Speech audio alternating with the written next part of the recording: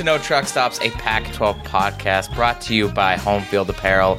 I'm Carlos. Joining me live is Avery at Brave Grapes. Good morning. Greg at Banana Morphs. Good morning. Grumpy Boy Matt Hubertson at No Pit Stops.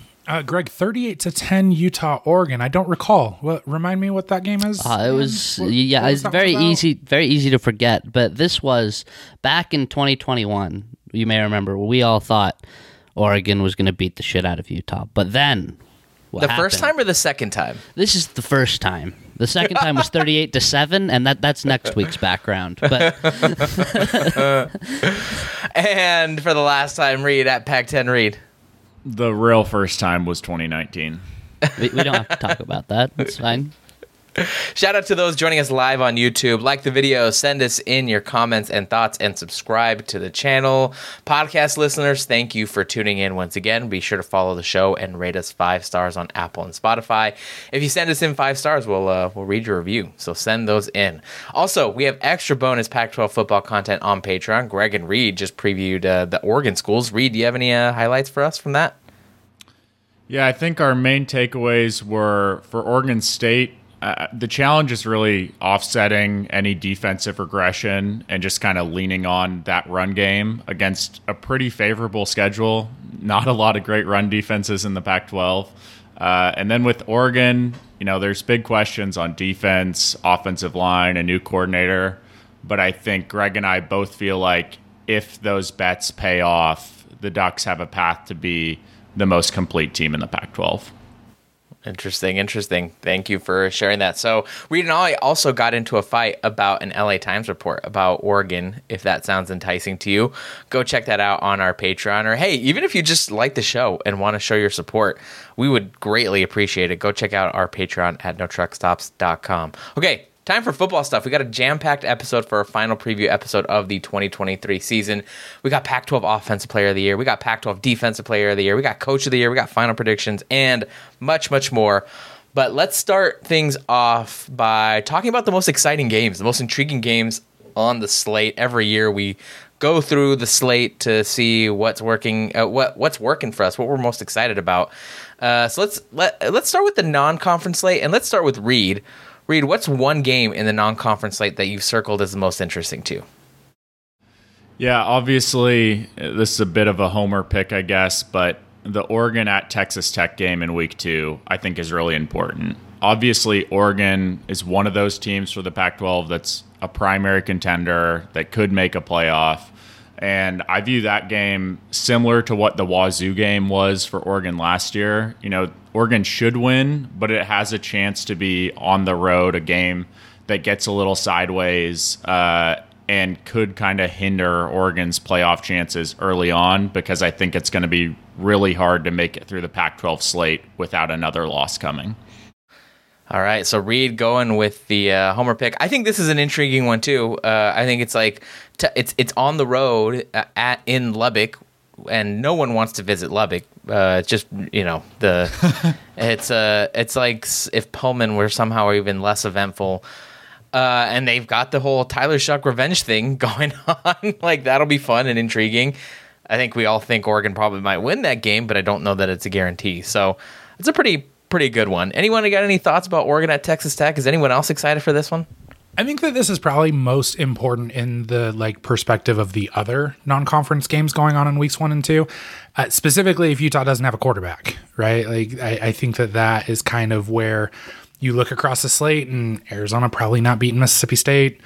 I don't know about Arizona State and Oklahoma State, and you're kind of looking across and all of a sudden seeing a lot of potential Pac-12 losses. So you really need Oregon to kind of banner carry in this one. Yeah, I think that's a good point. For the sake of the perception of the conference, Oregon really should win that one. Avery, what about you? What's your pick for most exciting non-conference game? For me, it's Oklahoma State at ASU. I have a lot of questions about ASU. I'm really interested to see what Kenny Dillingham is doing there, and I feel like this is a really great way to set the tone for their season. Obviously, they get Oklahoma State at home, which helps a ton. Last year, they didn't struggle too bad with Oklahoma State. I mean, it wasn't. No, they didn't. It wasn't. No. It wasn't super close, but they were kind of in the game. Obviously, the team is very different now, but I am excited to see like if they're actually improving a consistent amount. I mean, it's early for them. Obviously, it's going to take them a while to like get to their full potential, but it'll be fun to see. Also, obviously, since they'll be in the same conference as Oklahoma State next year, that adds like an intriguing aspect to it as well. Another one that I'm really you're right. Good point that ASU actually gave Oklahoma State a game, and Oklahoma State, well, I guess Oklahoma State wasn't that great last year, right? But I think that was one where we all sort of, I think, does anyone remember? Was that their 11-1 year or wasn't there 11-1 year or whatever? Right? They were bad. I don't think they were that bad. I think they were just fine. Okay, I don't remember. Whatever. Just truck stops. That's a good one. What about you, Greg? What's on your mind for most exciting non-conference game? I'll go Homer as well as Reed, and I'll take Utah, Florida. I think that one's hugely important. Last year, a massive part of why the conference wasn't taken super seriously, at least in the first half of the year, was because Utah lost that game. And Florida just wasn't that good last year. Utah has to win the game this year because they're the defending champions. Florida shouldn't be very good in week one, especially. Entirely new team. They're dealing with a ton of injuries on the offensive line that they completely replaced. It's a game that Utah has to win. It's at home. I don't care if Utah doesn't have a quarterback. You win that game because if you don't, the perception of the conference is really going to go down because it's like one of these teams the Pac-12 is supposed to have that's great just lost to this like mediocre Florida team. I think it's, in terms of conference perception, it's the most important because I guess it'd be worse if Oregon lost in Lubbock, but that just feels like a less realistic outcome than Utah losing to Florida at home. And so, yeah. Matthew Hubertson, what about you? What do you got? If Nate Johnson doesn't have 17 touches in that game, I'm just going to be upset no matter what the result is. So, You're right. I'm just going to be very, very angry. I'm changing my pick. I was originally going with USC at Notre Dame. I think that game is going to be very impactful on what the championship of the conference looks like, specifically thinking about playing on real grass that is notoriously usually cut a little bit long for some of these rivalry games. But I'm changing my pick. I thought somebody else would pick this. I'm going to Auburn at Cal. This has the most amount of fuckery that could happen. I am ecstatic about the idea of Cal 100% losing to North Texas, 100% winning against Auburn, and 100% losing against Idaho. Excuse me. So I love that dichotomy between the three teams there. I also am just kind of intrigued by the idea of, Reed has talked about being Cal curious. Are we actually going to get a little bit of Cal competency this year? Are they going to be able to reach up and get somebody? If they're going to, they need to be able to get Auburn, in my opinion, or at least really, really make them confused by the fact that there are, in fact, places and states from the west of the Mississippi. So. That's a good one. Our homie Trevon Daniels in the chat here said if the Auburn Cal game is at night, which it is, that's a bad vibes game all the way in Cal by 9. Avery, what's your vibes reader saying about Auburn at Cal? Usually with Cal, my feelings are they're probably going to play it closer than they should and then not end up finishing. Like the same way they played Notre Dame last year. Like right. They should not have been in that game, and they were, and then they like kind of blew it at the end and lost. And if you're a score watcher, you're like, of course Cal didn't win. They're Cal. But if you watch that game, the entire time Cal was the better team, weirdly enough. So that's how I feel about Auburn. I don't know anything about Auburn, but that's just kind of what I've grown to expect from Cal. I'm looking up Auburn's schedule to specifically see if there's 0-12 potential here. For Auburn? Is Auburn bad? As we know, Cal would be going across that. No, but the SEC is good. So I'm just looking for that. Unfortunately, the SEC versus the absolute dregs of Division IV football still exists. So they do play Sanford, UMass, New Mexico State. So no shit, that's their non-conference slate. Oh yeah, dude. I'm begging you to watch college football one time. That's every single SEC schedule has 3 of those teams on them. That's absurd. That's absurd. Okay, that's an interesting pick. I went with one that I don't know that will be impactful, but kind of interesting because of the context. I have Wisconsin at Washington State week 2.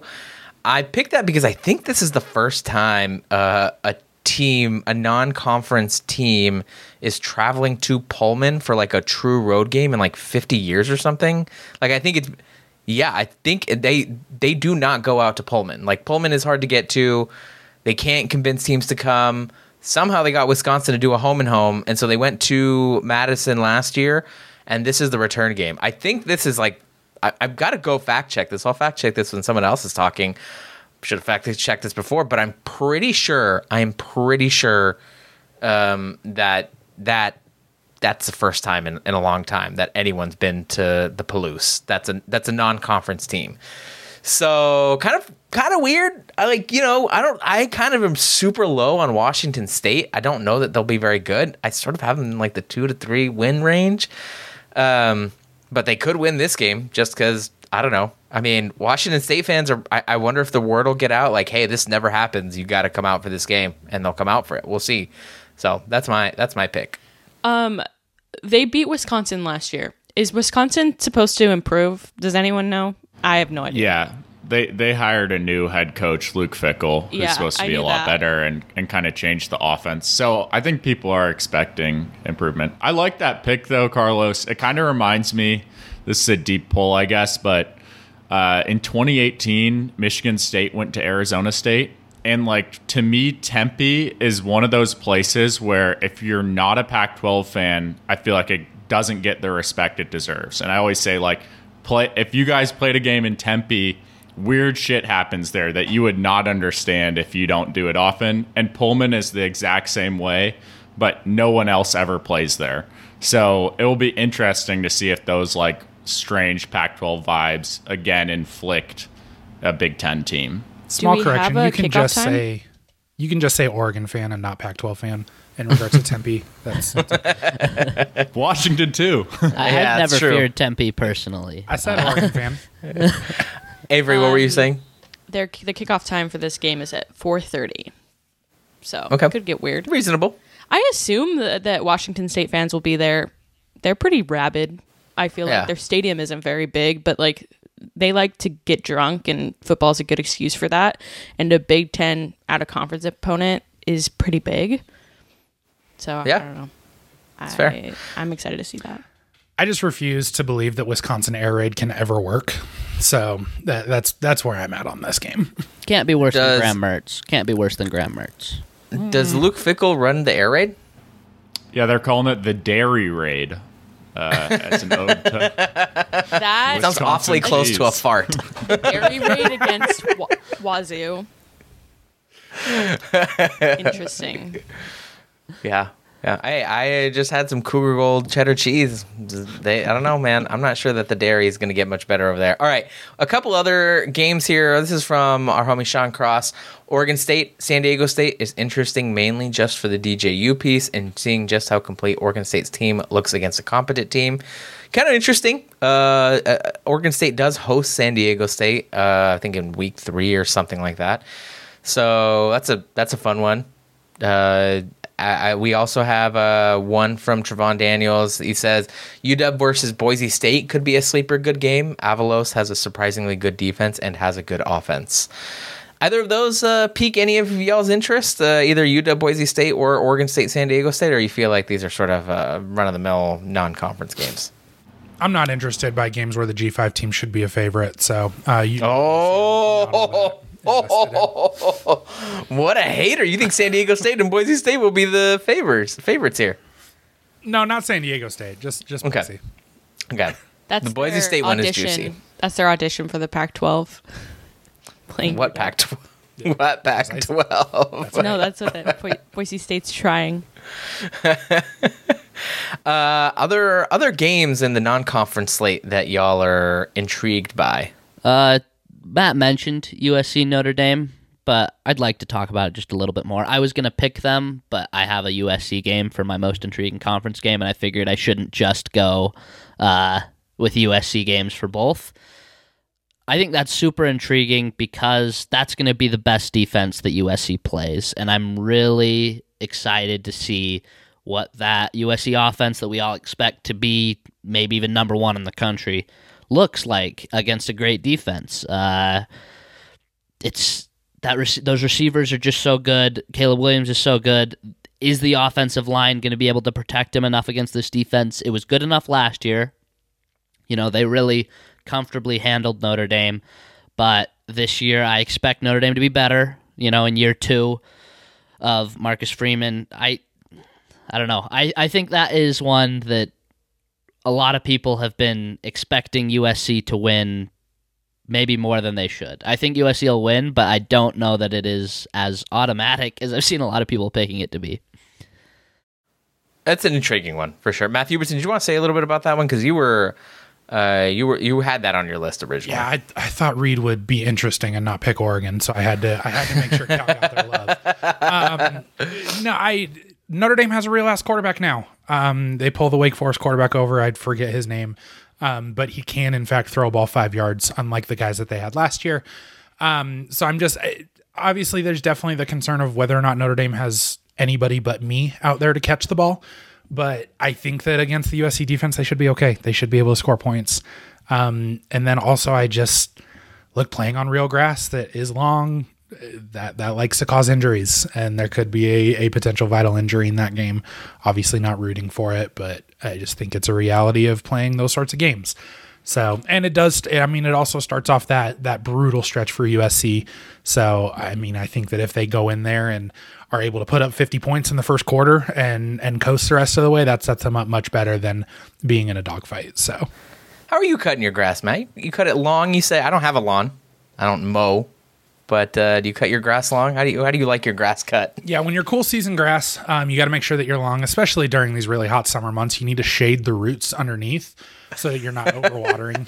We really want to keep that ground nice and cool and shaded so that we want to conserve water. We want to make sure that we're being good stewards of our planet. I have a suggestion for conserving water. If you're interested in conserving water, you should replace these terrible non-native lawn mixes that shouldn't even be grown in your region that you have to do secret rituals over to keep alive. One of the many native grasses, especially in the Utah region, there's so many native fescues that you would never have to water. And there's types that you can mow if you're into mowing that grow long enough that you can mow. There's many trying options. to tell me Kentucky bluegrass is not native to Eagle Mountain, Utah? Please, if you're interested in alternative grass options, you can DM me on Twitter and I'll help you out. I thought you were going to go with the lawn abolition stance there and just go with desert landscapes. No, it depends on where you live, but there are a lot of native grasses and meadow mixes that you can use depending on where you live that are more beneficial for the ecosystem and pollinators and aren't just like an ecosystem dead space. I need our listeners to understand that our podcast almost broke up about this 6 months ago. Having Kentucky bluegrass is the same as just paving your entire lawn. That's right. As if it's extra driveway space. And when I cut it well, and it looks so good. Amazing. Anyway, what a detour. These are our most intriguing non-conference games. They're the ones that we picked. Obviously, we talked about a bunch of others, but Avery went with Oklahoma State at Arizona State week 2. I picked Wisconsin at Wazoo, also week 2. Matt actually changed his. He went to Auburn at Cal in week 2, I think, but originally had USC at Notre Dame week 7. Greg had Utah at Florida week 1. We didn't talk a lot about that one, but I do think it's going to be interesting for the Pac-12's perception a little bit, especially if Cam Rising is not playing in that game. And Oregon at Texas Tech, another sort of flag bearer playing in a tough non-conference environment. So going to be interesting. Those are some good picks. All right, let's move on to talk about Pac-12 play. We sort of talked about the schedule a while ago, probably about 6 months or so. It was on Discord. I actually don't know if we ever released that as an episode, but it's a good idea to revisit it now, I think. Is there a game on the Pac-12 schedule for you that you're circling, or is there a weekend that you're really focusing on that you think there's a lot going on as one that's going to be the most intriguing or pivotal to you in the Pac-12? Avery, how about you get us started on this one? Greg kind of called me out because he was like, I don't want to pick 2 games of the same team. And I picked 2 games from the same team. And I selected Oregon at ASU. It's a very interesting game. I don't know if you guys remember 2019. I remember 2019 when Oregon went to Tempe and crushed the conference's playoff hopes. I remember watching that game with bated breath because if they would have won that game, we would have had 2 one-loss teams in the conference championship. Oregon would have gone to the playoffs, and Utah would have been in the Rose Bowl. And Oregon just had to lose to Arizona State. That game's got this year has so many bad vibes. You know, Oregon's schedule, we've talked about it a ton. We'll talk about it more. Like, they can be posed to be a one-loss team going into that ASU game, maybe even undefeated if they beat Utah and USC. And it would be just absolutely horrible if ASU beat Oregon, and I can't wait to watch that happen. It would be wonderful. It would be wonderful. I can't imagine anything I'd enjoy more than Oregon losing that game again. There's just going to be utter chaos, for the title game, and what better way to do it than to have one of the teams we expect to, I don't know, at least me and Reed expect to get to the Pac-12 title game easier than the others. It would be great for them to pick up another loss just to fuck everything up. Oregon has played. Oh no, this is Oregon State at an Arizona State. I've got to look up the Oregon Arizona State M cubed, but I'm pretty sure. Reed, am I wrong? There's a bit of Oregon has some trouble in Tempe. Am I wrong here? Some, just a little bit. They've had a lot of weird games there. They haven't necessarily. Well, let's see. They lost. I just looked at the schedule. They actually have not. They have not. Sorry to interrupt. They have not beaten Arizona State in Tempe in the Pac-12 era. It's only been 3 games, but they're 0-3. That is not true. They beat Arizona State in Tempe in 2015. That and game was 2013. Oh no. Yeah, you're right. This is And away. in I've got the Oregon one. Yep, you're right. All right. Fact check. Thank you. The last 2 games. Come on. Vernon Adams erasure. How can you forget triple OT I got in them the reversed. desert? Got them reversed. Sorry Lobbing about that. it up to Dwayne Stanford in the back of the end zone. Come on. I'm very happy you looked that up, Carlos. Thank you. The first 9 letting times, us know. the first 9 times these teams played, ASU won. That's weird. Back all the way from 1966 to 1988. Very interesting. Yes, Arizona State is 2-1 against Oregon over the past 3 games, so I guess there's that. But that's an interesting one. I don't know. I feel like Arizona State by week 12. The issue is like when we get later into the season, these may be different teams. Not Oregon. I think Oregon will be fine.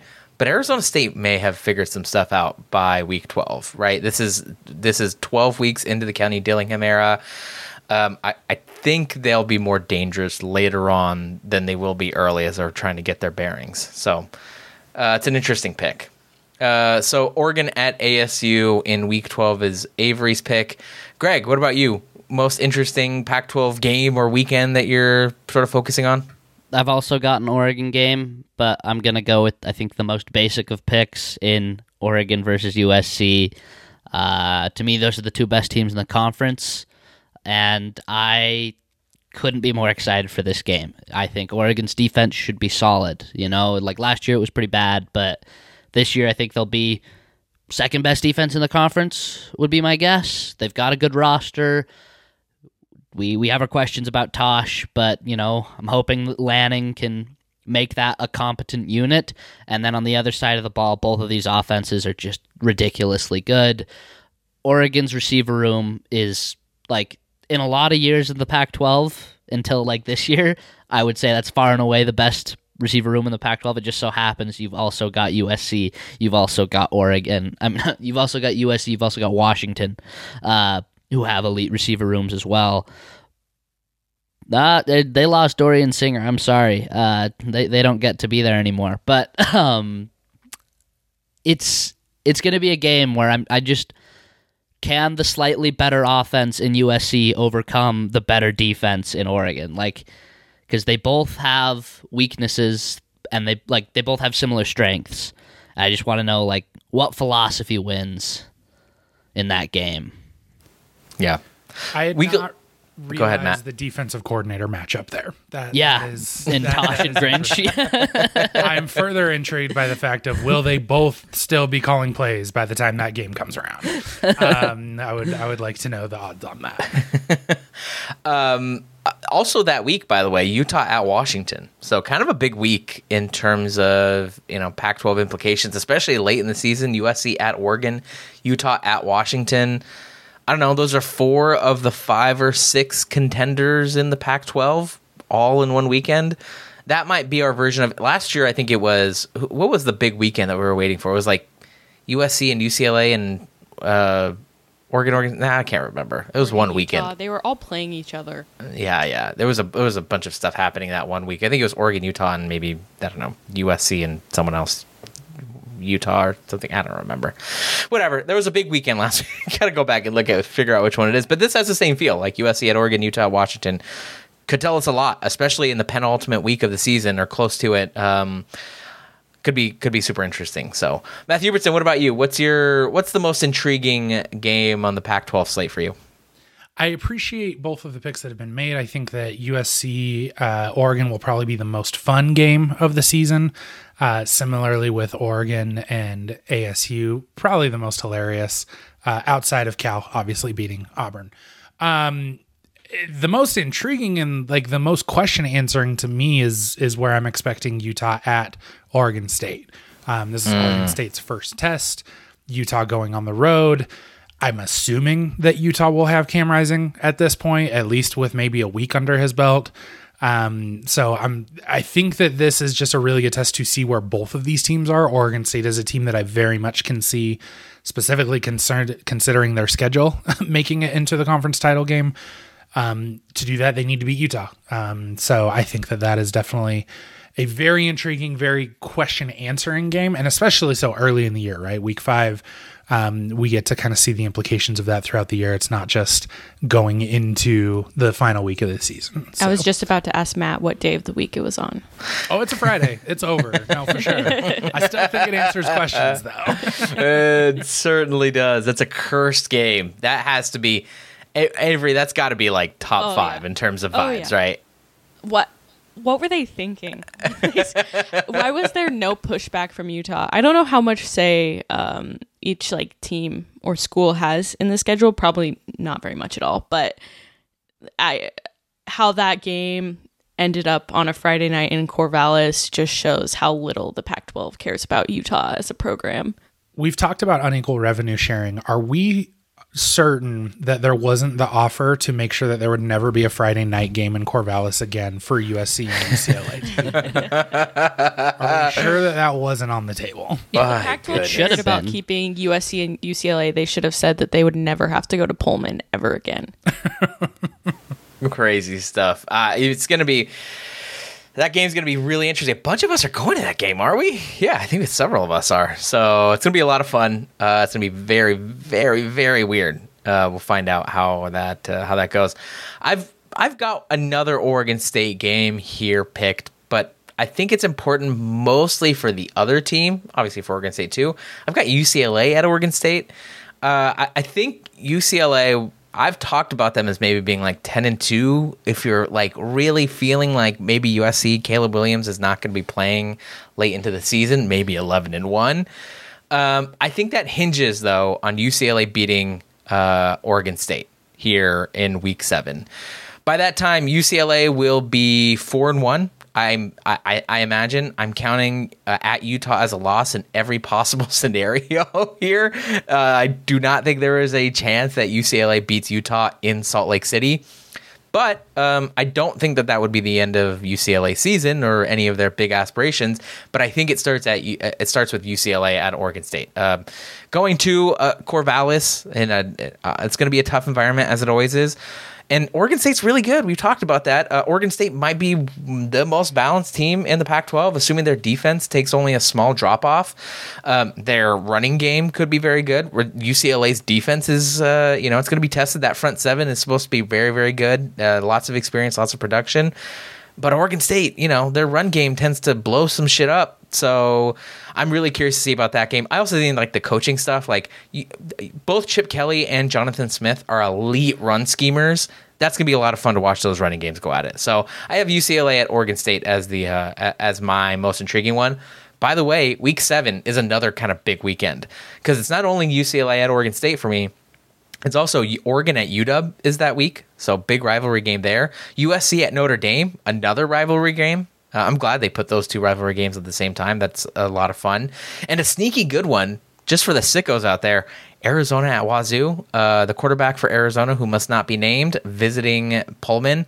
Washington State fans do not like him from his time at Washington State. Felt like he quit in the bowl game in his last season at Washington State.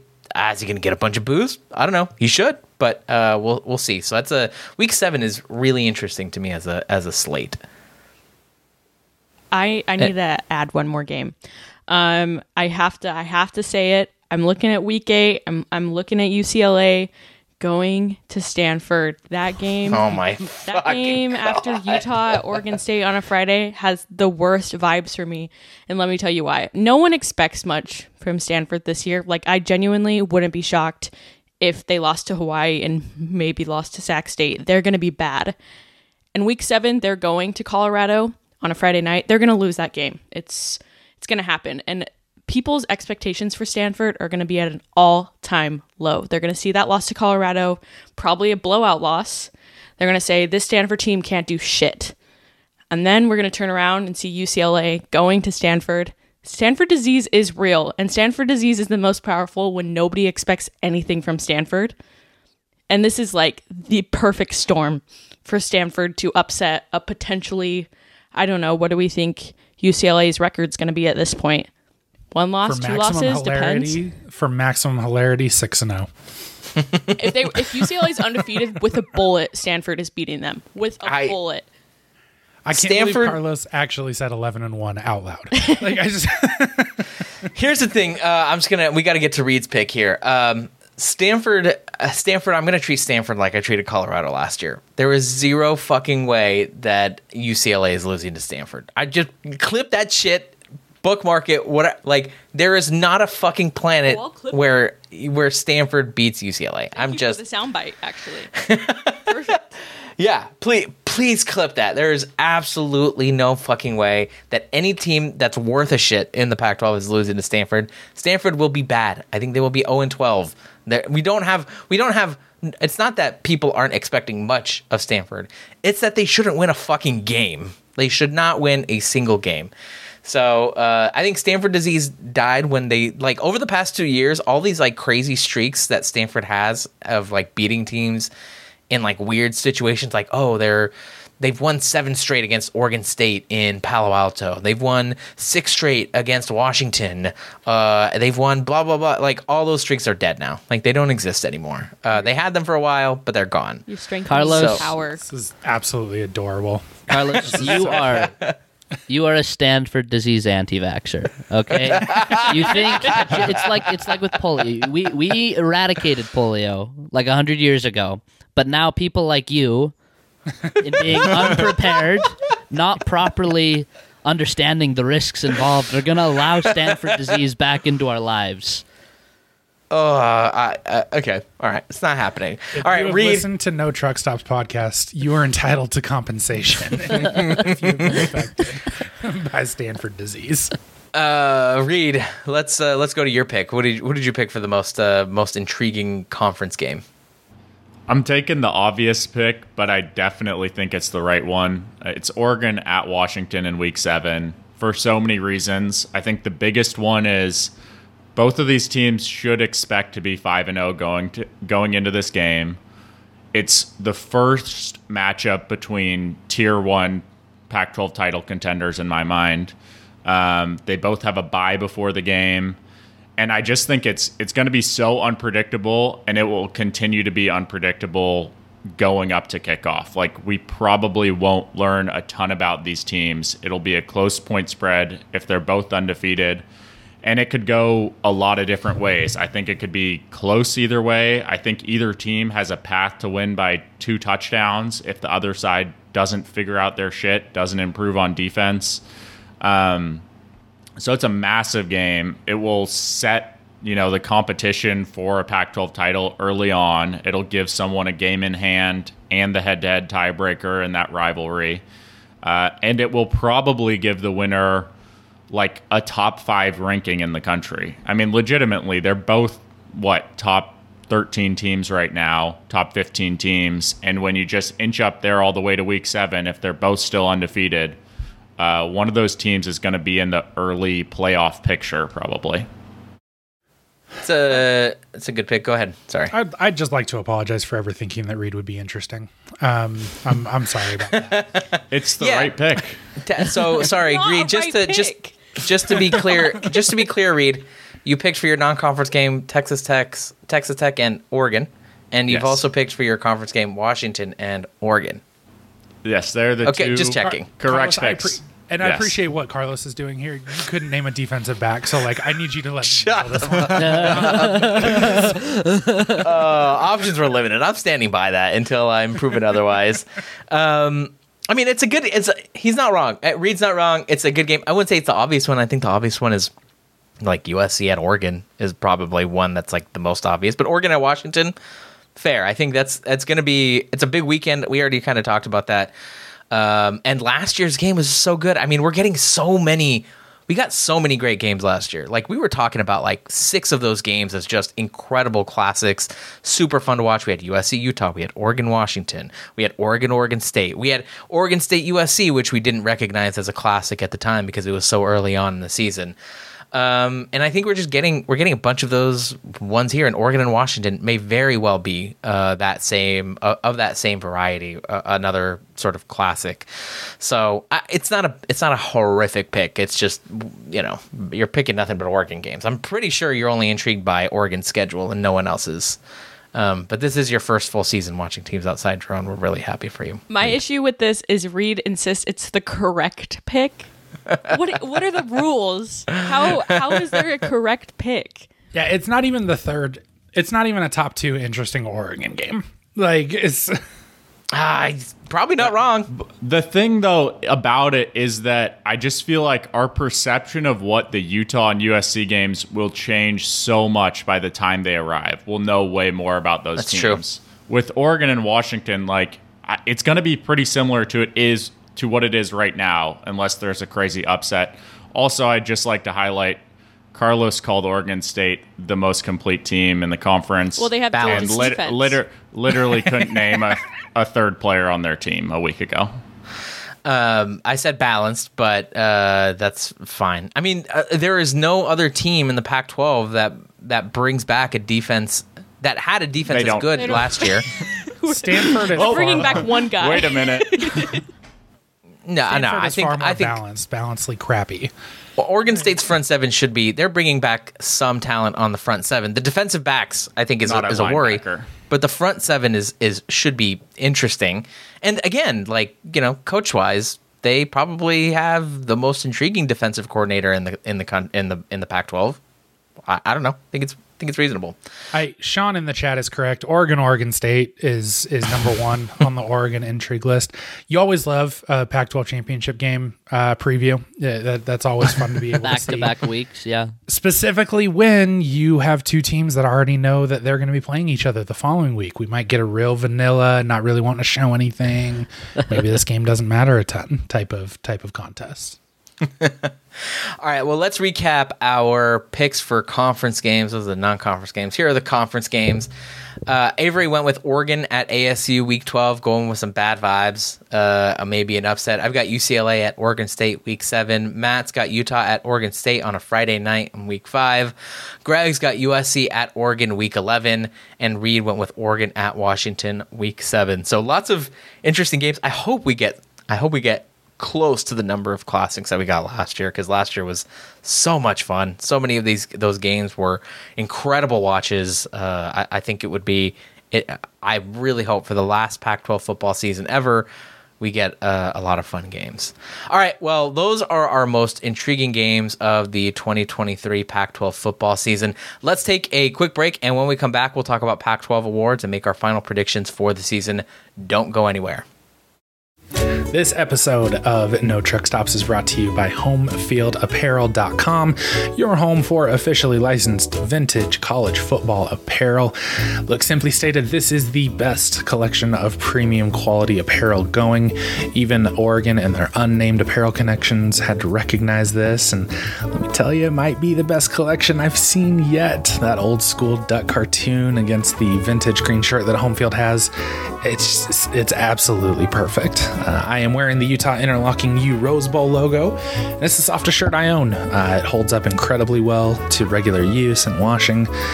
And it's not just shirts at Homefield. They have joggers, dad hats, sweatshirts, hoodies that are all of incredible quality and with the best, most attractive logos out there. To get yours, go to HomeFieldApparel.com, find your school or hit that favorite section and order yours today. All right, we're back. Let's move on to talk about awards. Reed, how about you take us through this one?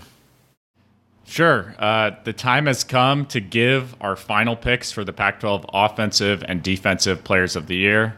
In case you missed it, we did a player draft last week. Many of those names, I'm sure, are likely to come up again. We'll start on offense and begin with Greg. Greg, are you picking Caleb Williams to repeat, or do you have another winner in mind? Yeah, I know Reed's not it's asking Caleb Greg to be Williams. interesting. I could pick someone else, but like I get to go first, so it's my pleasure to talk about Caleb Williams. You know, last year he had one of the greatest seasons we've ever seen from a college football player, and the assumption is that after another year, just he'll be better. Even maybe the production isn't quite as good, maybe it's not as historic, but I'm expecting to see like a truly special season of college football from him. The USC has all the tools on offense for him to do it. They've got the play caller, of course, in Lincoln Riley. They've got the receivers. Just an embarrassment of riches there. The offensive line, from all we're hearing, should be better this year. Can they stay healthy again? Because I think they'll still have the issues they had last year with depth. We'll see, but if that offensive line's healthy, I think we're just going to see like all-time great, maybe the best season ever we've seen from a college quarterback, because he's just that good of a player. Like, it's not often you see a player where a year in advance, even like the NFL draft people who hate college football, who hate, saying, oh yeah, we should definitely tank for this person, when even them are like, yeah, you should tank for Caleb Williams. Like, that's a special player. So I'm very excited to watch him. Nailed on. He's going to be Offensive Player of the Year for sure. Here's my worry, and maybe other people are going to bring this up, and I think it's kind of out there. The whispers are out there. He gets one little tiny injury. Is he done? Is he done for the season? Like, I think there is a non-zero chance that he just tweaks that hamstring a little bit and is like, oh, that's it. I can't. And he'd be right to do that because, to your point, Greg, he is like he is the bullet number one pick in the NFL draft in 2024. And we've seen time and time again players who are definitely projected to go in the first round that are locks, that are top 10 locks, top 15 locks. Those players tend to be a little bit more cautious. So this pick it's the obvious one, but it's also kind of risky because I think there's a real chance that Caleb Williams, he's won a Heisman Trophy already. He doesn't have much else to prove. He could just sit. I think that's a real possibility. So we have some evidence to the contrary based on what a selfish teammate he was in the Pac-12 title game last year. That's a good point. I feel like Disgusting he's proven that he's a competitor, and I think he genuinely wants to play in the playoffs. So, in my opinion, as long as USC is a playoff contender, I expect him to play through any injury woes, unless it's like obviously a serious injury. If USC has like 2 losses midway through the season, then yeah, maybe he'll take it easier, but I don't expect them to have 2 losses that early on. Like, their losses are going to come closer to the end of the year. So unless it's something serious, I feel like he'd play through a hamstring tweak. Matthew Everson, you look like you got something to say. Yeah, football guy brain still will prevail. The idea of a player sitting out of regular season games where you had a chance at winning any sort of championship will hurt his draft stock. So, like, very likely that he doesn't play maybe like a final game of the season if they're already eliminated from the Pac-12 championship game for some reason. But outside of the specific hamstring injury, like being retweaked or re-injured, nothing of a tweak is going to keep him out of playing. Yeah. Avery, what about you? This is a good question. The last player to win back-to-back Offensive Player of the Year in Pac-12 history, it was Andrew Luck, who deserved it. And I think Caleb Williams is definitely like on the same caliber there as Andrew Luck, but it just doesn't happen very often. And since this is a media award, and I think the media is full of dumb idiots, I think they're going to have it in their heads that for some reason they can't nominate back-to-back players, especially if he doesn't win the Heisman again, or if he's not like expected to win the Heisman again. They're going to think he doesn't deserve Pac-12 Player of the Year, which in my opinion isn't true at all. I'm just saying the media is stupid and they think like that. So I expect a quarterback to win. There's too many high caliber quarterbacks in this conference for it to go to one of the skill players. So it's going to, in my opinion, it's going to go to Bo Nix or Michael Penix, whoever's healthy and whoever's team does better. Which one? Okay. Though? You don't want to put a stake in the ground here. Bo Nix. Oh my god! A quick point about the Caleb Williams point and the Andrew Luck comparison. I really like that comparison. I will say, is Andrew Luck the last Pac-12 player that all the NFL people were like, yeah, you got to tank for this guy? Because there was that suck for luck thing going on. Caleb Williams, I don't know. It feels like this is like the first Pac-12 player since then that everyone's like, hey, you got to tank for this guy. Yeah. Yeah. I mean, I can't think of another. The only NFL prospect in the country since Andrew Luck that has been on has been on Caleb Williams' level is Trevor Lawrence. You know, like he's a very special prospect, and so is Luck. So it makes sense that the next person to go back to back for Offensive Player of the Year would be Williams. Yeah. Bo Nix, though, interesting pick. He looked really good last year. I think he had an argument in some weeks as the best quarterback in the Pac-12, especially, Caleb Williams sort of struggled against Oregon State a little bit because those DBs were, God, I can't believe that Oregon State was the only team that made Caleb Williams struggle. That's pretty crazy. Georgia defense indeed. It's frustrating because I think a lot of times quarterbacks get credit for what their team accomplishes just because obviously they're and I don't think Bo Nix is a bad quarterback. He's one of the best quarterbacks in the conference, but I think like Oregon's success as a whole will boost Bo Nix into looking better than Caleb Williams, whereas I believe that Caleb Williams deserves credit for how well his team did last year and how well they'll. Yeah, that's fair. I think I'm up next here, and I know this is always risky to do, but I am going to go with a wide receiver or a pass catcher. What happened to Damian Martinez? God, pick McMillan. I thought It's been like a week. No, I thought you're right. I should have picked Damian Martinez. I am going to pick. Okay, I've said Damian Martinez. I think Damian Martinez will be the one who wins it if it's not Caleb Williams. But I'm going to try to not talk about Damian Martinez because I think for Oregon, the running back for Oregon State, for those who aren't familiar, because I already talked about him. I think I'm having a hard time choosing between like Jalen McMillan, Roma Dunze, I'll throw him in there too, and Brant Keithy. I'm really curious about Brant Keithy because we know that Utah loves itself a tight end. Cam Rising only throws to white tight ends, and Brant Keithy's back. Now I've heard the injury. We're not sure how far along he's coming. I don't know how much of the holes Kyle Whittingham. Well, Cam Rising's not. He's not there yet, and Brant Keithy's not there. I'm not sure how much of that is just like coach, keeping secrets. Coaches keeping secrets. Oh, we don't want to give away that those two guys are coming along healthy.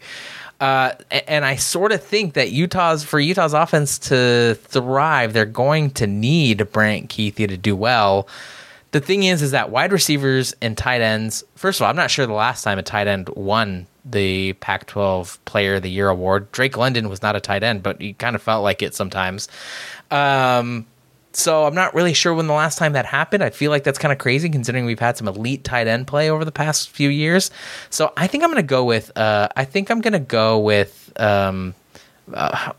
want to say Brant Keithy. Maybe Brant Keithy. I'm not ready to go there. Grapes is raring to go. Go ahead, Grapes. I have a historical stat. Since 1983, how many pass catchers do you think have won Offensive Player of the Year? Not many. I'm going to say 2. Okay, it's 5. So you undersold it. But it's Drake London is the only one in the Pac-12 era. Marquise Lee. And Marquise Lee, sorry. 2012 doesn't count. Anyways, this isn't going to happen, especially if they have an elite quarterback on their team. Like, these receivers win because their quarterback is considered ass. Like, they're good despite their quarterback. So, yeah, maybe Brant Keithy, because I don't expect much from Cam Rising. But other than that, and an Oregon State wide receiver, which isn't going to happen, like, their quarterback's just going to get the glory for how good they are. That's how it goes. Which is unfortunate. I could imagine that, like, I don't know. The Oregon case is interesting. Troy Franklin, the best receiver on the team, I think. I could imagine Bo Nix leaning heavily on a Troy Franklin, and I know, Reed, that you think Oregon has a lot of depth at wide receiver, but I could imagine Bo Nix leaning heavily on Troy Franklin, and Troy Franklin is the one that gets a lot of the love. I can't imagine scenarios. I don't think if it's Washington, like if it is Jalen McMillan or Rome Odunze, if one of those just breaks out and has like a 1,500 receiving yard season, I still think that's going to Michael Penix. But I do think there are some limited scenarios where a wide receiver is going to do it. There's just so much receiver talent. Like, I just have a hard time believing that none of them are going to be in contention. Smooth brain media guys will always give the glory to the quarterback in every potential situation. There is no world where an Oregon wide receiver could win it over Bo Nix. They like Bo Nix way too much. Yeah. But that's why we should be voting. Give us a vote. Matthew Hubertson, what about you? Where are you going with your Pac-12 I'm Offensive not Player of the okay Year? with just sliding past the fact that you said that Drake London felt like a tight end at times. He played tight end the year before. What's that? Didn't he play tight end in 2020? I can't. I mean, it felt like they were drawing up some tight endy type stuff to him. Like, USC's offense is really weird, but they kind of were using him that way. I agree. Tight end jump balls down the sideline. Okay. Dalton Kincaid. Dalton Kincaid. That was last year. Where are you going with this, Matt? I mean, wins are a QB stat, so it's obviously going to be DJU. I'm going Carson Steele. I do think that wins are a stat that does impact the Offensive Player of the Year conversation. And I think that UCLA is going to rack up a lot of wins this year. So I very much can see Carson Steele going for over 2,000 yards this year, and really, really, really having a big season, specifically on paper. Running back, a pretty safe pick, I think. They have won Pac-12 Player of the Year 6 times in the Pac-12 eras. Jarek Broussard, Zach Moss, Bryce Love, Christian McCaffrey, and Kadeem Carey have all won Pac-12 Offensive Player of the Year. So, and there's some good running backs out there too. So I think that is a completely fair and valid response. Anyone have any reactions to a Carson Steele specifically winning it? Feel like it's feasible? I like the pick in terms of, I think UCLA has a schedule that could get them into a Pac-12 title, and given the new faces at quarterback, that route will probably go through the run game. But I do wonder, because the buzz out of fall camp has been, is it TJ Harden or is it Carson Steele? I'm just not sure that he's going to get over that hump and rush for 1,200 plus yards as a kind of cutaway lead back in the offense. Yeah, the interesting thing about the Carson Steele thing is there's talk about TJ Harden, who was an underclassman last year. He's coming back, and he's apparently had a really good camp. So, I mean, I don't know. We'll see if that ends up splitting some of the carries, or if they're going to go full Zach Charbonnet and just lean on Carson Steele. But I think it's an intriguing pick. Reed, what about you? I really thought about want to. Bucky Irving, honestly. I did think about Bucky Irving. I really want to. It's hard because I think, Carlos's points about receivers were really interesting because there is so much talent in the league at the receiver position. But I think the problem is you look at the top 3 offenses, and the issue is that they go 2 or 3 deep at USC, Washington, and Oregon. And that makes it difficult for someone like, I was pulling up what Marquise Lee did in 2012. It's ridiculous. He went for 1,700 yards and 14 crazy. TDs. Absurd player. That is insane. I don't think that anyone can quite do that. Like, even if McMillan has 1,200 yards, Odunze probably has at least 1,000. So it's tough to say. But I'm just gonna go with Bucky because I want to. I love Bucky. I'm a Bucky supremacist till I die. I think the big thing I think that the passing offense has a chance to be spread out. I think Oregon's run game has a chance to be very good. And it's just about Bucky taking over a bigger percentage of the workload and actually scoring touchdowns, because that was his issue last year, is he didn't get goal line carries very often. But I'm going Bucky because I love him. I mean, he's not a bad pick. It's just that you've picked Oregon for every single thing so far this episode. That's the problem. But I think it's defensible. I think Reed makes an excellent point. Nate Ritchie, Pac-12 Offensive Player of the Year, please. That's where I'm going with my pick. Okay, well, that's it for offensive players. Reed, you want to take us through the defensive players? Yes, we'll now switch to defense. The conference had a lot of talent, of course, leave from that side of the ball last season, despite not having very many good defenses. But there are a few key returners and big-name transfers that headline the preseason DPOY favorites. We'll start with Carlos's pick. Carlos, are you staying on brand as a UCLA honk? We have all said by consensus that Leatu Latu is a favorite, right? Yeah, Does anyone disagree with that? Take. That's not a Bucky Irving take. Is that a consent? Because we've all said that. Because I want to talk about someone else. Is that fine? Yeah. Okay. All right. I think there is a world in which USC's... Okay, I'm going to say this right now. Who won Pac-12 Defensive Player of the Year last year? Does anyone remember? I remember. Tuli Tuipulotu. Yes. USC Defensive Player. Was USC's defense very good? Load of sacks. No. No, it was not. Watch his defense. It was not very good. I think there is a scenario where USC goes 11-1, maybe even the untouched 12-0, and they do it because their defense is like mediocre, not shit like last year, mediocre. And I think the person who will be the most visible in that scenario. Don't say Eric Gentry. Eric Gentry. No. I do. No. I do think Eric Gentry has kind of a shot at winning Pac-12 Defensive Player of the Year if it's not Leatu Latu. I just think he mucks shit up over the middle with his size. And we saw for both teams. We talk about turnover luck a lot, and I think that is true and valid. What I was thinking of doing, and what I'm going to do at some point, I think, is to correlate like team talent composite with turnover luck. Because sometimes the turnover luck that Eric Gentry got into was like absurd athleticism and length, using his length to like to pick someone off. Like it was just sort of, he had several highlight plays that just made me think like, oh shit, if he gets, and he got injured midway through last year. I think we're forgetting that. If he sort of figures some stuff out, grows a little bit, USC's defense is elevated enough to be like a national title contending in the discourse they're talked about that way. I think they're going to pick I think a USC defensive player will absolutely get some votes here, and I kind of think it'd be Eric Gentry. I get that they have other players on there. They always have a ton of talent. I'm going to go, I would say if it's not Leatu Latu, I'd pick Eric Gentry. Okay, don't do turnover luck with team talent composite because it's going to be biased to offenses that are scoring points. Okay, and fair. You're throwing the ball, you're going for bigger plays, you're going to have more turnovers. That's fair. It's a bad idea. Okay, fair. You're dumb. So I did go with Eric Gentry, much to everyone's chagrin. Oh my gosh, that's insane. I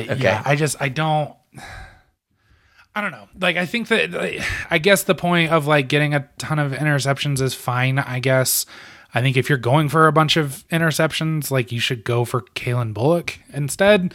And if you're going for a bunch of sacks, like a Bear Alexander, some other random pick a 5-star that is just a 5-star by body and on the defensive line or something. So I don't know.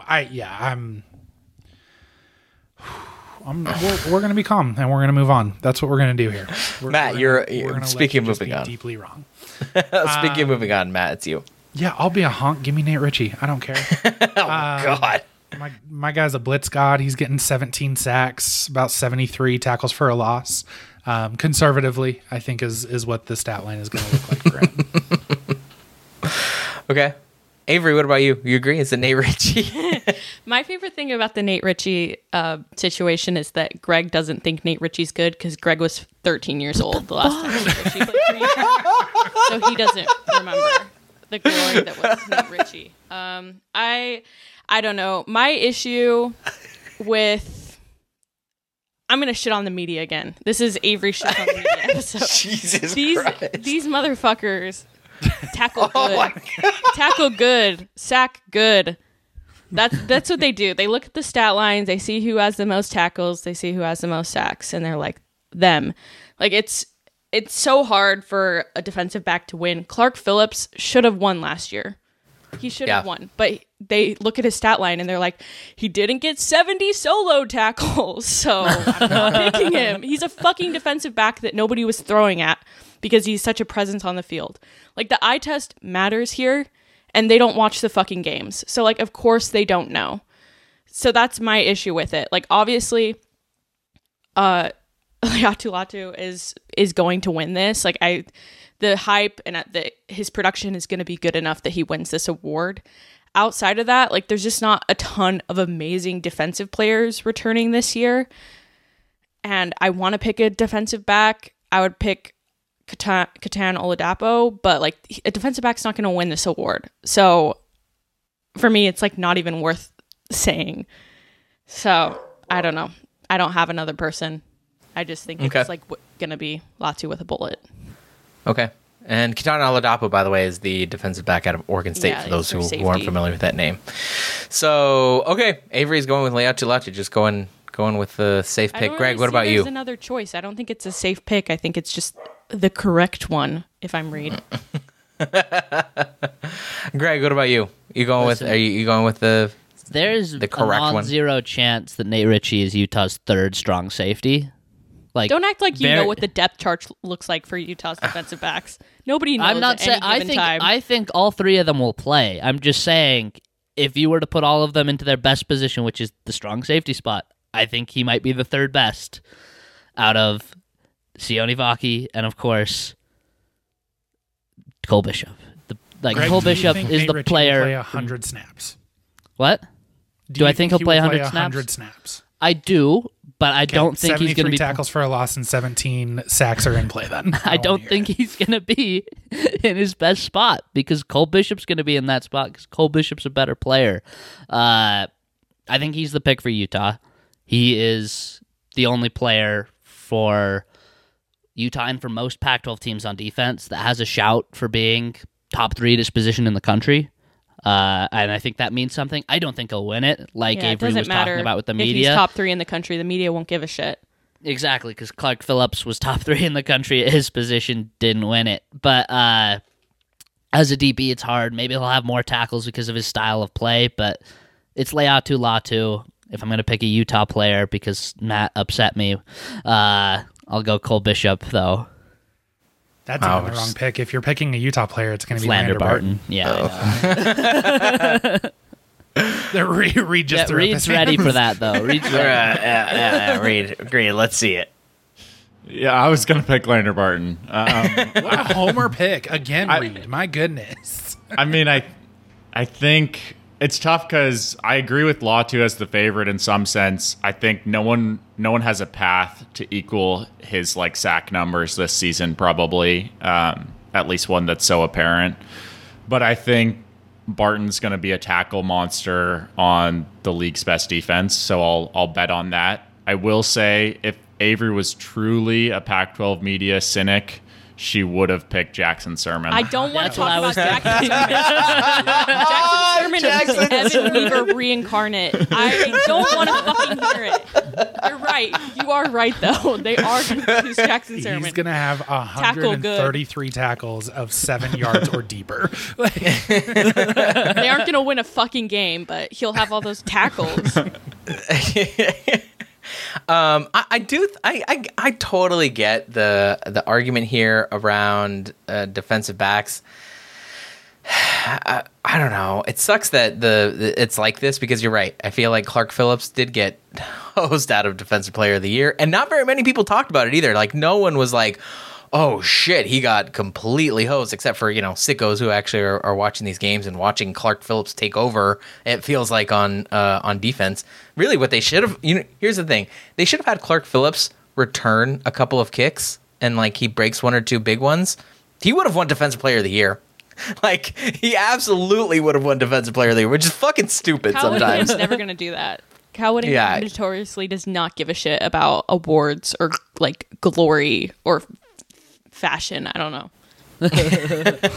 So I don't know. I mean, if I had to pick a defensive back, I think Kitana Ladapo is a good one, just because, like, Oregon State's secondary was so fucking good last year, and he was a part of that. And I get that you're missing a couple of other defensive backs, but, like, I don't know if it turns out that he's the one who was, like, anchoring a lot of the secondary for Oregon State and is locking down a Jalen McMillan, or he's locking down a Brant Keithy gets in the way of some stuff. Like, I could imagine that Kitana Ladapo could have some moments. I also think this is a little riskier. Y'all are gonna laugh. I think Asa Turner, he might for Washington. I think he could. I think Washington's secondary could improve just enough to vault Washington into a different kind of conversation. So I don't know. I would try to Braylon Trice if we're going to mention. I was going to say if it's from. I'm just trying to go away from sack merchants. Chau Smith-Wade at Washington State will be like the best corner in the conference, probably. Okay. Travis Hunter, too. Maybe there's a world where Travis Hunter just plays defense and is absolutely insane. And I think because of the Colorado hype, maybe that could catch on. And being the number 1 rated recruit, like, that sticks with you. And Travis Hunter and Travis Hunter has the, like, thing that I just mentioned that Clark Phillips could have had to win Defensive Player of the Year, which is he plays a little bit of offense. Yeah, if he just plays a little bit of offense and then kicks ass on defense, he's going to win Defensive Player of the Year. And Deion's going to let him because Deion's like, fuck yeah, let's go. I don't care if you get it. This will be great content, yeah. But also, in fairness to Clark, he had like 4 touchdowns. Like, I don't know. Didn't matter. It did not matter. Did not matter. Okay, off-season idea. We go through and posthumously, like, re-award Defensive Player of the Year because we always get it wrong in the single season. Yeah, I like that. That's true. Go through the Pac-12 seasons and redo all the awards because we're correct. But what Avery has said made me think that one real beneficiary of the tackle and sack merchant discourse is Devin Lloyd. I hear what you're saying is that Devin Lloyd shouldn't have won Defensive Player of the Year that year. What I'm hearing is that you should go play in traffic. That's what I'm hearing. Anybody that watches Utah in 2021 and watches Devin Lloyd, like, he passes the eye test too. It's not just a tackle merchant. Pick 6 in the conference championship. He made some insane plays. He wasn't just making, like, 3-yard stuffed tackles. Like, what is this? And then in 2022, how they couldn't stop the run with the exact same team minus him. Like, we always say about Offensive Player of the Year, it should be the best player on the best team, or, like, there's a good chance that it'll be the best player on the best team. Devin Lloyd was the best player on his team in 2021. That's true. So that's fair. He's not just a merchant. He was the best player on both sides of the ball. I just needed to make y'all mad. Okay, Let's move on. That's a good pick. Let's move on to make our final predictions for the 2023 season now. We've had everyone use our favorite site, playoffpredictors.com, to make projections about how the standings in the Pac-12 will shake out. So here's how we're going to do that. We'll have each person quickly rattle off their standings. For those on YouTube, we'll have that up here for you to follow. And then after we've all shared, we'll all react to what we've put together, okay? So, Greg, how about we start with you? How did the Pac-12 standings shake out for you?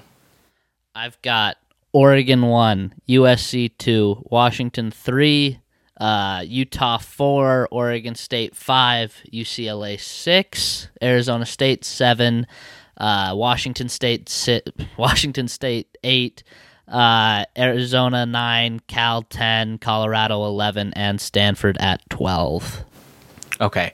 And just to be clear, as we're putting this up on YouTube, for those listening, Oregon and USC, Greg has at 11-1, Washington's 10-2, Utah 10-2, Oregon State 9-3, and UCLA 9-3, just to give the top half of the conference there. Okay, Reed, you go up next. What did you land with? Yeah, I had Oregon and USC at the top, both at 10-2, Washington and Utah at 9-3 behind them.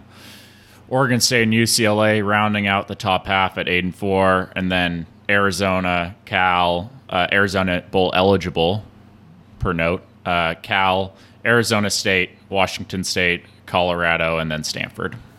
All right, that is Reed's. Let's move on. Avery, how about you? What did you get? I have Oregon at the top with 10 wins and 2 losses, then USC 11-1, Oregon State 11-1, and then Washington, Arizona State, Utah, UCLA, Washington State, Arizona, Colorado, Cal, and Stanford.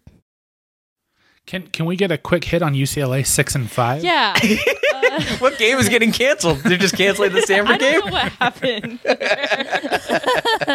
I was just looking at that. I think they're supposed to be 7-5. I believe that's a typo. All right. I was gonna say. Matthew Mercer, what about you? Yeah, I have Oregon and Oregon State in the championship game. Oregon at 11-1, Oregon State at 10-2.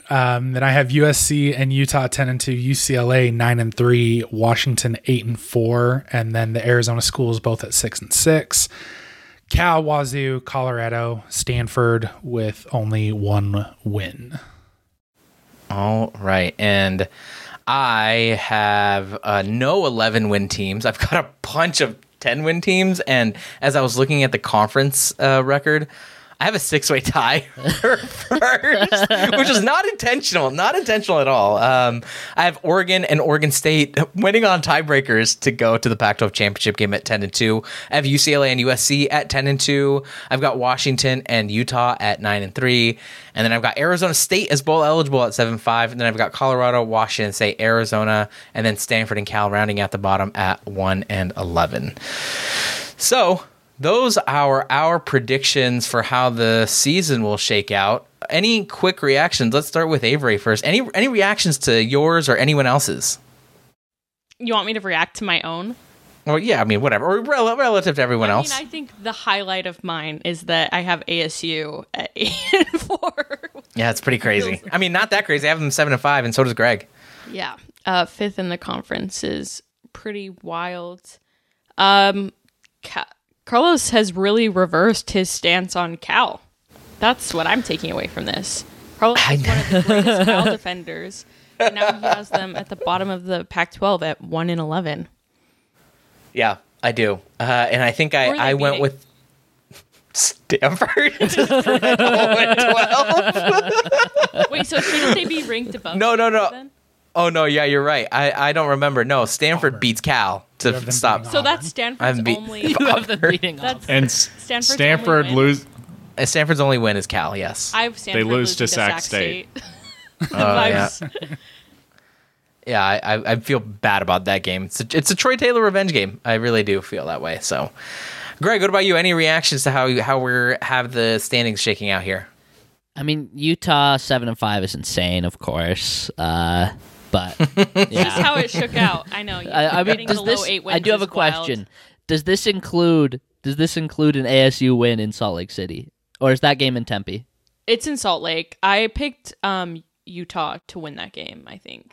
Okay. I have them losing to Baylor and Florida, I think. That's pretty reasonable. That's pretty reasonable. Quarterback stuff is weird, and then I just don't see them winning a non-con road game. Yeah. I mean, they've got to play USC, Oregon, Washington, UCLA, Oregon State. I mean, going 2-3, which is like not crazy at all, that puts them at 7-5. Yeah. So this non-conference slate, Utah has typically performed very well in the non-conference. Well, that's because they had shit non-conference for like most of the time in the Pac-12. Yeah. This is their first hard non-conference season. That is very tough. Yeah, Florida and Baylor back to back is really tough. So that's a tough one. Reed, what about you? Any reactions to how the Pac-12 standings shook out in our playoff predictors inputting? I will ignore the obvious top line. You guys can read that for yourself. I think He's referring to the fact that we all have Oregon finishing number 1 in the conference. I was going to talk about that too. Like, so congratulations, Oregon, on finishing 4th or 5th in the conference. Sorry. Anyways, I wasn't even trying to draw attention to that. But I think the thing that is most different between my rankings and everyone else's is all of you have at least 3 10-win teams. And Carlos, Greg, and Matt all have 4 10-win teams. I only have 2 of those, and I have some of those wins directly or indirectly reallocated to the bottom half. Like, I have 10 teams winning 5 games or more. So I have the conference being a little deeper than the rest of you. So I didn't make this on my hot takes episode because it's no longer a hot take because I was correct last year. I think we're getting 5 10-win teams this year. I know I only have 4 here, but I do think that there's going to be a fit. And if we're including bowl games, I think there's going to be 5 10-win teams. And that does not sound like a hot take. It sounded crazy to everyone last year. I mean, I made it on the hot takes episode. I think it was in 21, right? Yeah, I said that in 2021 also. But I do think that the bottom of the conference can just be really, that's the thing. It hinges on how bad you think Stanford, Cal, Arizona, Washington State, maybe even Colorado are. And I think you make a great point, Reed. I think that there's that Colorado will certainly improve. Arizona State will certainly improve. The issue with that is I think Cal will be worse than they were last year. I think Stanford will be significantly worse than they were last year. They were bad. And I think Arizona could take a step back. And I don't trust Washington State at all, even though I have them at 5 and 7. I don't know how I got that. So I don't know. I feel like some teams are moving up, and then other teams are kind of dropping down. It's really weird to think about the bottom of the Pac-12 because it has changed considerably. Matt, what about you? Any reactions to how this is shaking out? The Cal disparity is funny to me. We've got a 5 and 7, 2 3 and 9s, and a 1 and 11. 5 and 7 Cal is crazy. That's nuts. It's pretty brutal. Both Arizona schools just kind of jockeying right here for everybody. Not for me. You're right. 7 and 5 is definitely different from, or 8 and 4 and 4 and 8. That'll for sure happen. So I'm definitely intrigued by that. Otherwise, it is definitely a top 6 and a bottom 6 across the board. Everybody has their top 6 in different orders and then their bottom 6 in different orders, but there is, outside of Avery, no crossover. Yeah, we've got we all sort of agree that Oregon State will finish somewhere. I think it's absolutely insane that in Avery's scenario, Oregon State goes 11-1 and misses the Pac-12 championship game. I was looking at that, and it's because I assume it's because they don't play USC. I don't know. I have Oregon. Yeah. I have Oregon losing to UW, I think. It has to be a non-con game for them. It has to be a non-con. It has to be Texas Tech because if they have 2 conference losses, then Oregon State would be ahead of Oregon. Not if they have the head-to-head, right? Well, I mean, if they have the matter if there's a game difference. That's just a tiebreaker. I guess they lost to Texas Tech then. He's like, what the fuck did I do here? Playoff predictors gave me the wrong order. Big time. I don't think I would have picked them to lose a non-conference game because back the pack and whatever the fuck. Yeah. All right. Well, that was our picks. How about we just go quickly around and say real quick who we think will actually win the conference from your 2 teams that you picked. So let's start with Avery. Avery, you got Oregon at 10-2, USC at 11-1. Who do you think wins the conference? I the most about getting a Pac-12 team in the playoffs. So I am very much focusing my positive energy on USC going 11-1 and winning the conference championship so that we can finally get a fucking team in the playoffs for the last time the Pac-12 will exist. Yeah. All right. Fair enough. Anytime you have the chance to lose by 40 to Georgia, you absolutely have to. That's right. I don't think they would. Sorry. I think they would. I don't think so. What did Oklahoma do against Georgia a couple years ago? We've seen it. What did Oklahoma do against LSU? I don't remember. I don't watch They this. got fucking hammered. It was like 8 touchdown difference. Carlos knows what happens when USC has to play Georgia's defense. So we know the outcome of that game. Yeah, let's move on. So I've got Oregon and Oregon State here, both at 10-2. Man, I've got no 11-1 teams. I think me and Reed are probably in sync there. I don't know. I think I'm going to pick Oregon State. I feel like they just have some like redemption hero arc vibes. The team that's going to get fucked over by everyone's going to get its last laugh. I've got Oregon State winning that. Greg, you've got Oregon and USC at 11-1. Who do you think wins that? For most of the offseason, I would have said USC. As we get closer and closer to the season, I flipped that, and I think Oregon's going to win the conference. I think you picked Oregon to win the conference like every year since we've started this podcast. It keeps happening. It keeps happening. Does it? Yeah. Matt, you've got Oregon at 11-1, Oregon State 10-2 in the Pac-12 championship game. Who do you think ends up winning? Yeah, I am rooting endlessly for Oregon State to win it, but I have Oregon winning the championship. Okay. All right. And why do I even bother asking? Reed, you got Oregon and USC both in at 10-2. Go ahead and pick Oregon. I'm rooting endlessly for Oregon to win it, and I have them winning it. Not a single segment where Reed has not picked Oregon for something. Like Well, he's That's pick an true. I Oregon picked player for Lander. Defensive Player of the Year. Yeah. that's true. I will would note you the pick? calling the Texas Tech game intriguing is not really a homer pick. I mean, I think that it That's could fair. be close. Yeah. That's fair. No, you're right. Okay. That is our Pac-12 predictions for the year. Hey, if you have any thoughts, comments, go ahead and tell us. But for now, we've got some game predictions to make.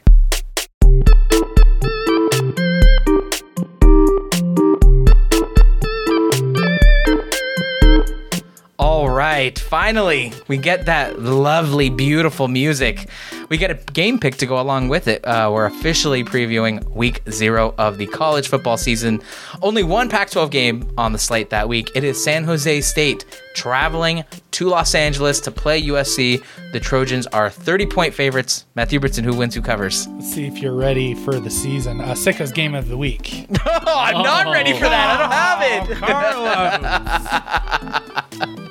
Don't have it. I gotta find it. These two teams fucking suck. Don't watch week 0 games. This is awful. Like, don't watch this game. I'm absolutely watching this. You're crazy. Okay. Have a great time watching 7 minutes of Caleb Williams. I hope it is worth your time. USC by 1 billion. Like, go spend one more night with your family before you completely ignore them for the next 12 weekends. Yeah. This is it. You got until 5 p.m. On this Saturday, August 26th. Reed, who wins, who covers? USC, 30-point favorites over San Jose State. I'm happy to say I will not be watching this live either. I have prior commitments. I mean, USC is going to absolutely murder San Jose State. I think they're going to win by 40 plus probably, and it's going to be a glorified scrimmage. We'll see. I'm excited to push Mario Williams wide receiver 1 propaganda after this. Avery, USC, 30-point favorites. Who wins, who covers? USC is going to win and cover. Okay. Greg, who do you got? USC is going to be they'll score 50 in the first half, and then in the second half, when whoever they have at backup quarterback this year comes in, they'll score 30 in the second half, and it won't be close. Yeah, I've got USC winning this one pretty handily. I don't know that I think they will cover 30 points. I sort of feel like they're gonna do that thing where they just look really good. I mean, they did it last year, right? They beat the shit out of some bad teams early on, and we felt pretty good about them. So, Grapes, you got something to say before we head out of here? Yeah, we have to pick another game because, as we all know, Ireland falls within Pac-12 territory. I have claimed it. That's a good claimed point. Ireland as a part of this podcast. And there is a game in Ireland this year, Navy Notre Dame. God, we really are a Big Ten podcast. On Saturday. That's sad. Neither of those teams are Big Ten schools, but that's okay. That's happening at 11:30 a.m. Pacific time, and Notre Dame are 20-point favorites. I guess I'll go first. I don't. Here's the thing. I know shit about these teams, so I'm gonna pick Navy. I don't know. Wow. You love America. Reed? Is Navy the service academy that abandoned the triple, or they're still running it? Navy is still running the triple this year. Army abandoned. Okay, great. If they're still running it, sure, I'll have them cover. Why not? Matt? The rules have been written to directly discriminate against our beautiful option running boys. The only reason that we stay on the Service Academy under for this game is because we are going across an entire ass ocean. So I'm on the under for this game. I could not care less about any other bet. I'll go Navy, whatever. Navy covers, whatever. Okay. I don't fucking know. Greg? I'm also on the under. A Marcus Freeman versus Service Academy. Free money. I don't care. I don't know what the number is. Take the under. But as far as the two teams go, I think Notre Dame wins and covers. They'll score 20 and Navy won't score. So, yeah. We're putting under in the graphic. It for has myself been and Greg, too please. many years where other countries have wrongfully occupied Ireland.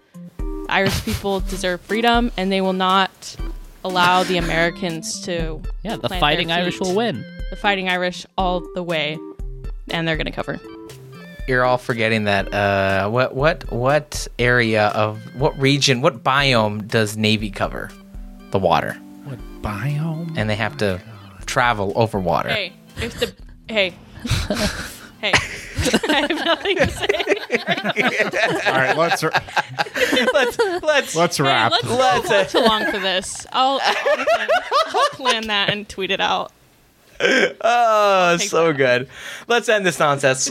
We are back on YouTube next Sunday at 9 a.m. Pacific for our last preview episode before the season kicks off. And of course, we'll drop this into your podcast feeds on Mondays at 5 a.m. Pacific. For now, that's Avery, that's Greg, that's Matt, that's Reed. I'm Carlos. Thank you for joining us live. Thank you for listening. Thank you for subscribing to this channel. And lastly, thank you to Home Field for sponsoring this podcast. We will see you next week. And remember, there are no truck stops here. Not even one.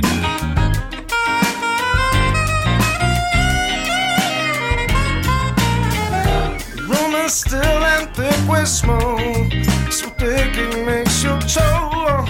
The crowd vibes in, the coffee's kicking, and my patience to everything. Said I'm lonelier than a single sax on a quiet city street.